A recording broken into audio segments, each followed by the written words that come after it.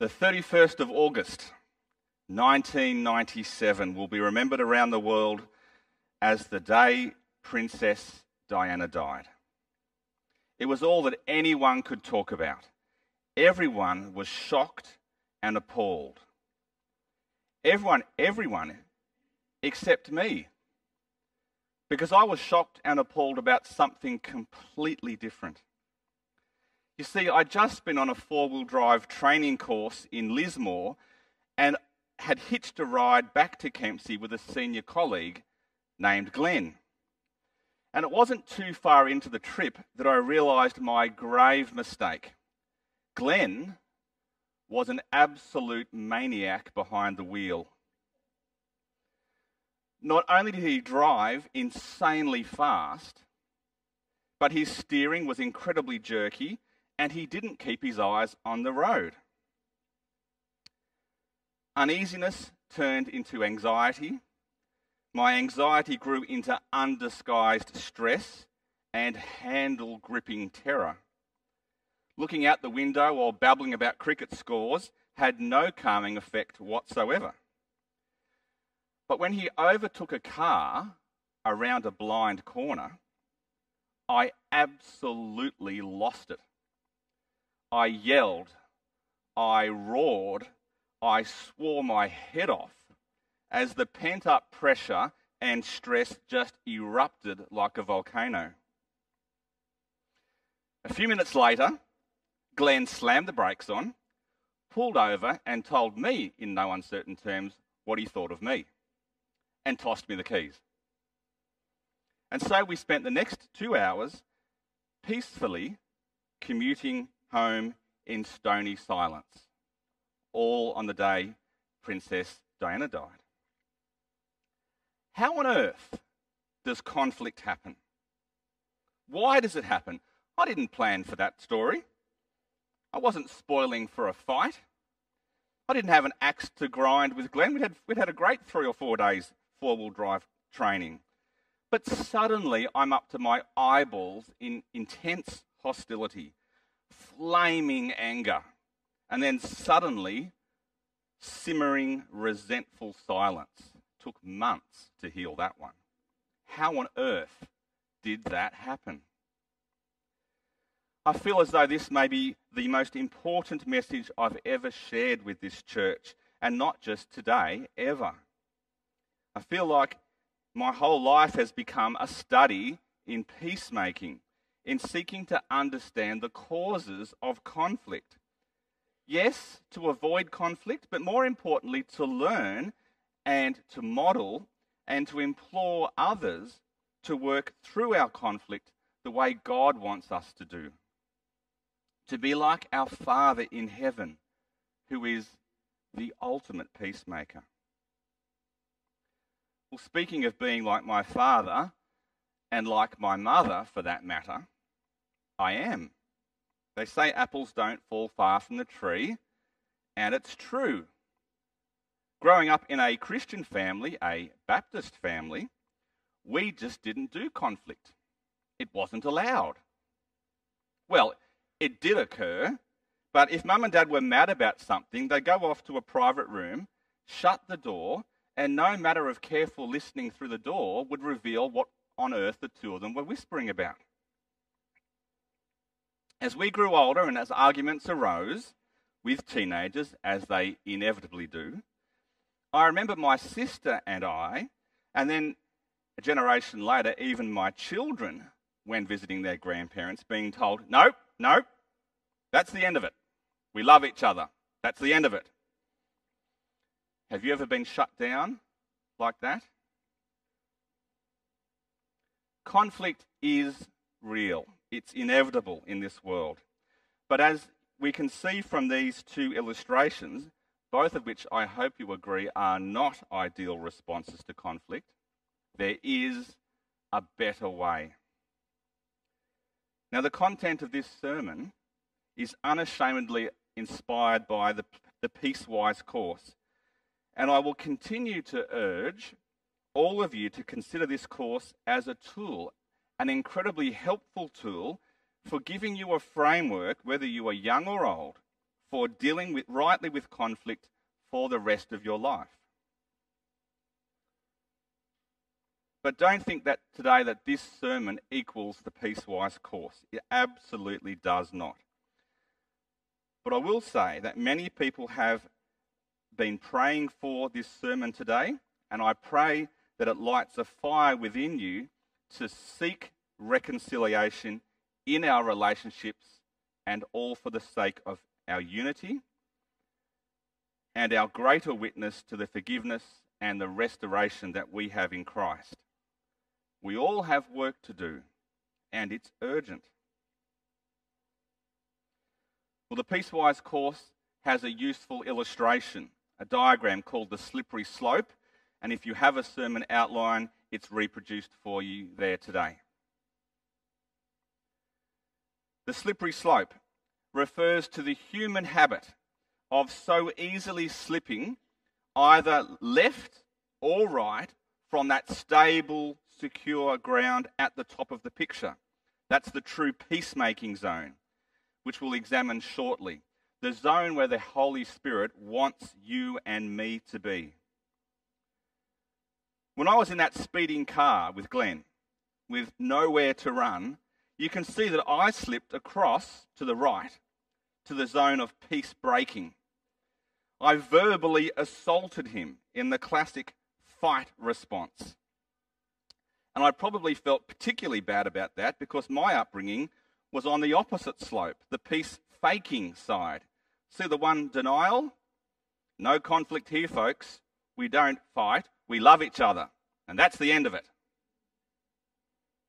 I know of many, many times in my life where I had a disagreement with someone and I'd literally flee. I'd walk or I'd run away from it, avoiding them, just so that that horrible conflict feeling would go away. But of course it doesn't go away. It lingers. It's awkward. It's isolating. And it's lonely. And both extremes are just what the enemy of our souls wants for the church. He wants for us to be divided and hurting and angry. And so I ask you, are we going to let him win? The Bible gives us a weird and actually amazing story of peacemaking, and you heard it just now read from 1 Samuel 25. If you've got it open, that would be handy.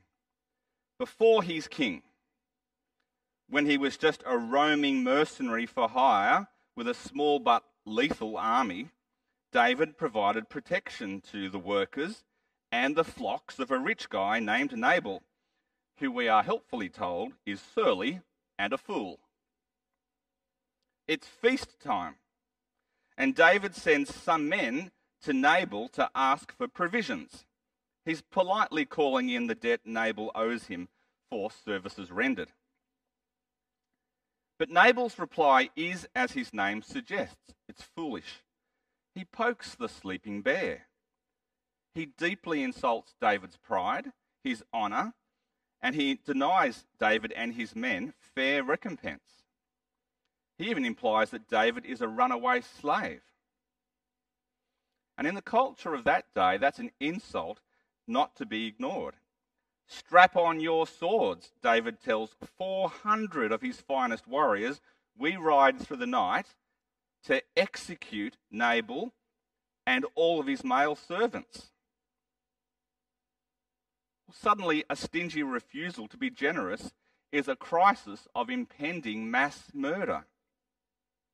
David is sliding at breakneck speed to the far right of the slippery slope, which, as you see, is labelled murder. It's extremely dangerous now in verse 17. The servants report to Abigail, disaster is hanging over our master and his whole household. But notice how Abigail, the wife of Nabal, behaves when the servants report to her. Verse 18, Abigail acted quickly. She took 200 loaves of bread, 2 skins of wine, 5 dressed sheep, that means slaughtered sheep, 5 seahs of roasted grain, 100 cakes of raisins, 200 cakes of pressed figs and loaded them onto donkeys. Then she told her servants, "Go on ahead, I'll follow you." But she didn't tell her husband Nabal. As she came riding her donkey into a mountain ravine, there were David and his men descending towards her, and she met them. David had just said, "It's been useless, all my watching over this fellow's property in the wilderness, so that none of it was missing. He's paid me back evil for good." And then a rash promise. "May God deal with David, be it ever so severely, if by morning I leave alive one male of all who belong to him." When Abigail saw David, she quickly got off her donkey, bowed down before David with her face to the ground. She fell at his feet and said, "Pardon your servant, my lord. Let me speak to you. Hear what your servant has to say." Consider then where Abigail sits on the slippery slope. In the midst of literally life-threatening conflict, she proactively makes peace. Where on earth she got all that food and drink from so fast, I'll never know. She wasted no time in ranting or raving at Nabal, nor did she flee for her life. She prepared a peacekeeping feast and rode out on her donkey to meet this murderous army. So let's just pause there for a moment. Can you see the proactivity of peacemaking? Verse 18, she lost no time. This was urgent, and she did not run or hide from it. Notice too what it cost her, and not just the value of all that produce, which would have been considerable. She probably had to work non-stop through the night. And then she humbled herself to own Nabal's folly by falling at David's feet in humility. But her heart was not motivated just to save her own neck, nor was it to save her wealth and her prosperity, and nor was it simply to stop the annihilation of Nabal and all the men of his household. The greater picture, Abigail wanted to stop the Lord's anointed king from becoming a mass murderer. Verse 30, when the Lord has fulfilled for my Lord every good thing he promised concerning him and appointed him ruler over Israel, then my Lord will not have on his conscience the staggering burden of needless bloodshed or of having avenged himself. And when the Lord your God has brought my Lord success, remember your servant. To which David replies, "Praise be to the Lord, the God of Israel, who has sent you today to meet me. May you be blessed for your good judgment and for keeping me from bloodshed this day and from avenging myself with my own hands." I hope you receive this incredible wisdom that God gave Abigail to be a peacemaker. Her peaceful actions prevented David's kingship from being bathed in bloodshed, vengeance, and cruelty before it even began. And as we see in verses 37 and 38, her peacemaking actions actually left room for God's judgment. When Abigail eventually told Nabal how close he'd come to disaster, his heart failed him, he became like stone. Then 10 days later, the Lord struck Nabal and he died. Leave room for God's wrath. Now, it's a quirky story, one that I knew little about, and it certainly has a lot to say about peacemaking.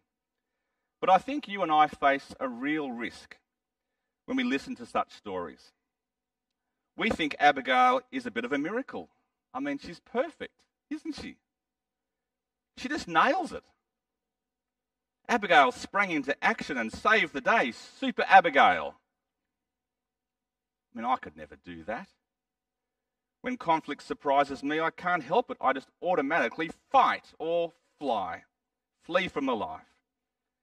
You might say I'm not gifted at conflict resolution, I panic and my tongue turns to putty and I just babble, or I get emotional. I just can't do it. I won't, and it's not my fault. Believe me, if you feel that way, I'm sympathetic to you. Peacemaking sounds great, but it's just too hard sometimes. Perhaps you feel, I tried. I really did, but I just can't do it anymore. And then we hear our loving Lord Jesus say to us, "Blessed are the peacemakers, for they will be called children of God." Or to paraphrase it, "Blessed are you who make peace, because then you are just like your heavenly Father." And then I stop my fighting or my fleeing, and I accept that the Lord God knows what he's talking about. Jesus wants me, he wants you to live the blessed life. He wants me to forgive, as God has forgiven me. And he's given me his spirit of power and of love and of self-discipline, not a spirit of timidity. 2 Timothy 1:7. Don't be afraid and don't give up. Step out now in obedience and trust and learn to be a peacemaker. The Peacewise course gives 4 simple steps for proactive peacemaking. The 4 Gs, they're called. And they're easy to remember if you have a mobile phone on the 4G network. So, now you remember. You can see on the sermon outline what they are. Conflict is an opportunity to glorify God. 2, get the log out of your own eye, which includes the 7 A's of a good apology, which you can look up later. 3, gently restore. And 4, go in peace and be reconciled. As I said, this sermon is not about replacing the Peacewise course. Rather, I'm about to step you through a real-life example of how conflict can be dealt with in a God-glorifying manner. But before I do so, let me warn you of one thing and reassure you of another. Here's the warning.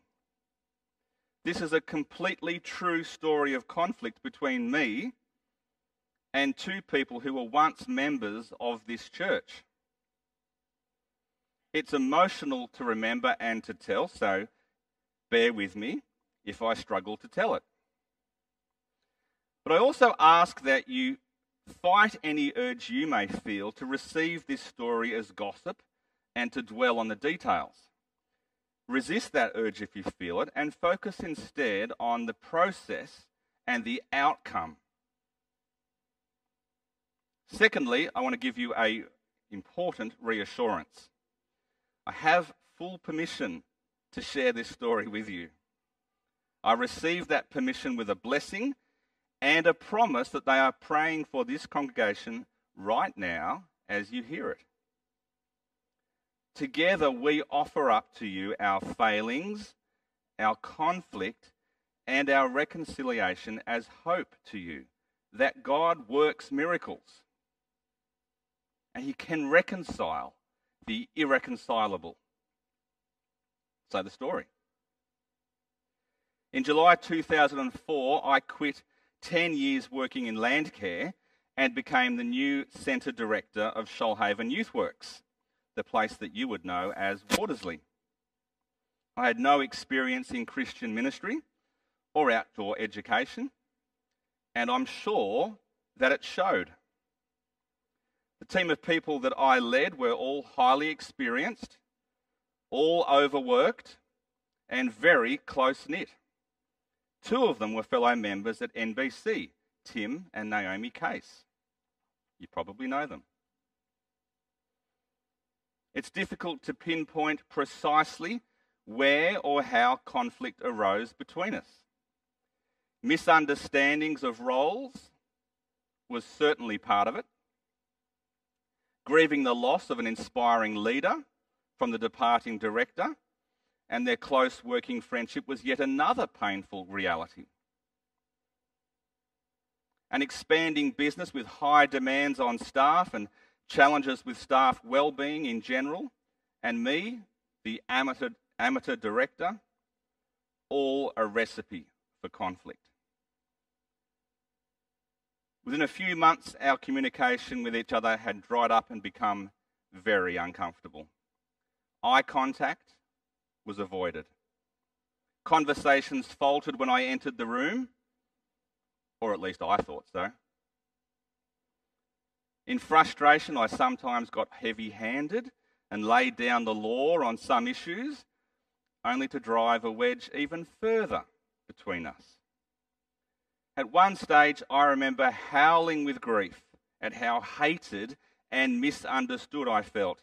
It seemed the harder I tried to fix things, or to lead with more purpose and just work harder, the worse and worse it became between us. Eventually, Tim and Naomi and several others decided they couldn't take it anymore and flagged that they were going to leave. I was filled with sadness and despair. For the first time in my life, I was experiencing high blood pressure. After 15 months at YouthWorks, my bosses, filled with concern for me and the Watersley staff, asked me to step down as director and to leave. And I willingly did so. But it was without a doubt the lowest point of my working life. On 2 occasions, as I was readying to leave, Tim and Naomi both indicated they would talk with me further. But as the weeks slipped into months, and as the months became years, nothing happened. They ended up staying on at Watersley, and the team grew and flourished. And I became a teacher and embarked on a whole new career path, which was difficult, but certainly blessed by God. The problem was, we were still in the same church together. And in truth, I was consumed by bitterness and anger, and I was jealous of their happiness and their success. For years, I replayed the sad events over and over in my mind, poisoning my own heart and refusing to heal. For 2 hours a day, I would drive to and from Albion Park, stewing over past hurts, until one day I could take it no longer and just cried out to the Lord in utter misery to save me from myself. Then and there, I let go of all my pain and failure and just gave it to God. I literally chose a rock grotto on the side of the road going up Berry Mountain and declared it Forgiveness Grotto.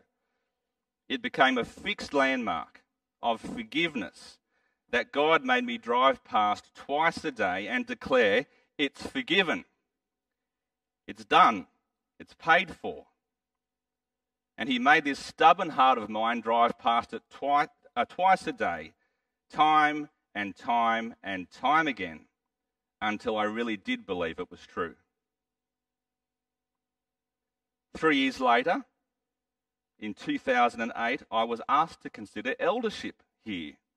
And I knew I could not abide the thought of shepherding people in this church with whom I was hopelessly estranged. The awkwardness, the lack of eye contact, and the inability to mumble more than a few words was beyond cringeworthy to me. But I knew that I had to act. So after extensive journaling and prayer, I took an hour or so to write the world's shortest email, asking to meet and to discuss the elephant in the room. When Tim and Naomi replied, yes, they would gladly meet, I knew my battle with reconciliation was all but won. The night we met, August 11th, 2008, was my most profound experience of glory to God in the highest, and on earth, peace to men and women on whom his favour rests. Oh, the joy and the blessed relief, finally, of burdens put down, of grievances heard and acknowledged, apologies made, forgiveness offered and received. The atmosphere was buoyant, hopeful and relieved. Genuine eye contact, willing conversation, no festering wounds, no grudges, genuine love that covered a multitude of sins. I am so thankful to God that he led Tim and Naomi and myself to this powerful, enduring moment of reconciliation. I can't begin to tell you how proud of them I am, how much I praise God that when I emailed them last week to ask permission to share this story with you today, 13 years later, they still graciously said yes. And their prayer, our prayer, is that you have the hearts to receive this yourselves and to take action yourselves when you know you must. This story was not told to pad out a sermon or grab your attention. It was told with the express purpose to tell you to do the same, to follow the Peacewise 4G steps. 1, accept that God can be glorified through all things, even a conflict that you may be trapped in. I can't begin to express how much God has worked through this conflict for good in every area of my life. Even now he's working for the good of those who love him. 2, own your part in a conflict. I was full of pride at being appointed director. I was often thoughtless and insensitive and unaware. Sometimes I lashed out and bullishly pulled rank on people who worked with me. Own your own sin and apologise for it. You are 100% responsible, even if it's only 1% of the conflict. You're 100% responsible for your part. So learn how to give a genuine and heartfelt apology. 3, gently restore. Overlook what you can. Some things can be definitely overlooked. But gently confront what must be confronted. Just go in prepared, prayerful, thoughtful. And lastly, 4, go and be reconciled. Make that phone call, write that text, go in the power of the Spirit and be amazed at what his Spirit can do.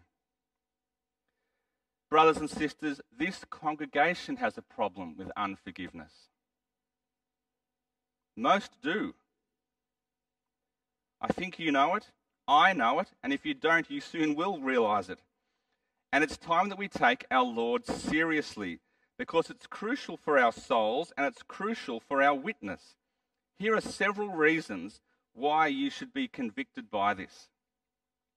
The first, when Brett preached recently, he referred to Jesus' parable of the unmerciful servant, and rightly so. But it's equally relevant here. That wicked servant in Matthew 18:23 refused to show mercy to his brother. I'm sure you remember the story. He refused to forgive the debt owed him, even though the king had just forgiven his impossible debt and set him free. Jesus is saying to you and me right now, unless you forgive your brother or sister from the heart, you will not be forgiven the massive debt against God himself. It's that serious. For decades and decades, I have rattled off the Lord's Prayer without reading the next 2 verses. Verses that when you read them are utterly, hopelessly and horribly convicting. Matthew 6 verse 14. If you forgive others when they sin against you, your heavenly Father will also forgive you. Verse 15. But If you do not forgive others their sins, your Father will not forgive your sins. Now try and tell yourself that unforgiveness in our lives doesn't matter. 2, your worship and gifts to God are pointless and unacceptable if you do not first reconcile with your adversary or your adversary. In Matthew 5:24, Jesus says, "First go and be reconciled to them, then come and offer your gift." So my question is, are you going to take this warning from Jesus seriously today? And 3, our unity, or lack of, as a church, is a witness to the world. John 17 is the prayer Jesus prayed for you and for me, and as our great advocate is still praying to the Father for you and me right now. Let me read it. John 17:20. My prayer is not for them alone, the disciples. I pray also for those who will believe in me through their message. That's us. That all of them may be one, Father, just as you are in me and I am in you. May they also be in us, so that the world may believe that you have sent me. I have given them the glory that you gave me, that they may be one as we are one. I in them and you in me, so that they may be brought to complete unity. And here it is. Then the world will know that you sent me and you have loved them even as you've loved me. Do you want to win people for Christ? Do you want them to believe that God sent Jesus to make peace with sinful humanity? Do you long for people to truly grasp the love of God in Jesus? Then we must be one, brothers and sisters, united as one. Otherwise, people will see we are not united, that we're in conflict, hating and devouring each other, and they will not believe that Jesus loves them. It's that serious. So I don't know how you're feeling right now. You're all very quiet, but God knows. And he calls for immediate and drastic action. We now have the opportunity to either receive or decline communion. Our most powerful demonstration of reconciliation with God and unity with each other. If the Lord has placed an urgent call on your heart, then I urge you, leave your offering at the altar and go and be reconciled with your adversary, with your brother or sister. Do it. Don't be afraid of others judging you. I mean, what's the worst that could happen? People will know that you're sinful and that you're now obeying God's command to repent and to forgive and be reconciled. That's a good thing. That's a wonderful thing. There's a church service to remember. Don't be stubborn. Don't be proud. If you need to, reconcile. Reconcile for the glory of God and for the sake of our witness to the world. So if you need to, when the music plays during a time of reflection now, and we enter into a time of prayerful, silent thought, please get up and go outside. Go outside with your brother or sister and seek reconciliation, or at the very least, initiate it. Agree to make a time as soon as possible to reconcile in full, and tell someone else that you're going to do it, and be accountable for doing it. If you need to talk with me, or if you need to reconcile with me, I'll be available to talk after the service. And I promise you, each of the elders would dearly love to meet with anyone genuinely seeking reconciliation or needing help with reconciliation. And know this, dwell on this. Peacemakers who sow in peace raise a harvest of righteousness. Just imagine God raising a harvest of righteousness from this church for all the world to see. Now that's a church I want to be part of. Will you unite with me in prayer right now?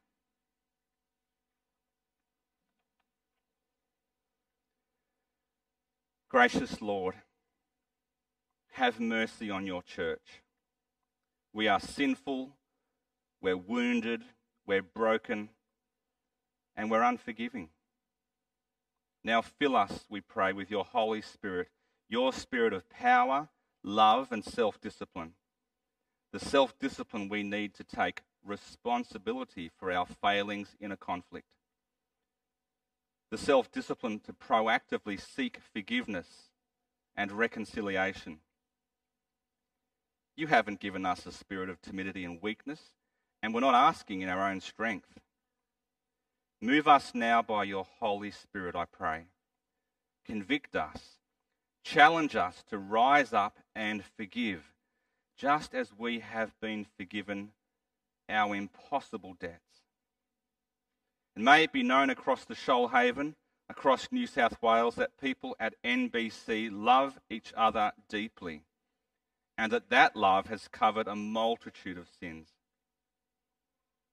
May the God of peace raise a harvest of righteousness in this place today. We ask this in the powerful name of Jesus, our Prince of Peace. Amen.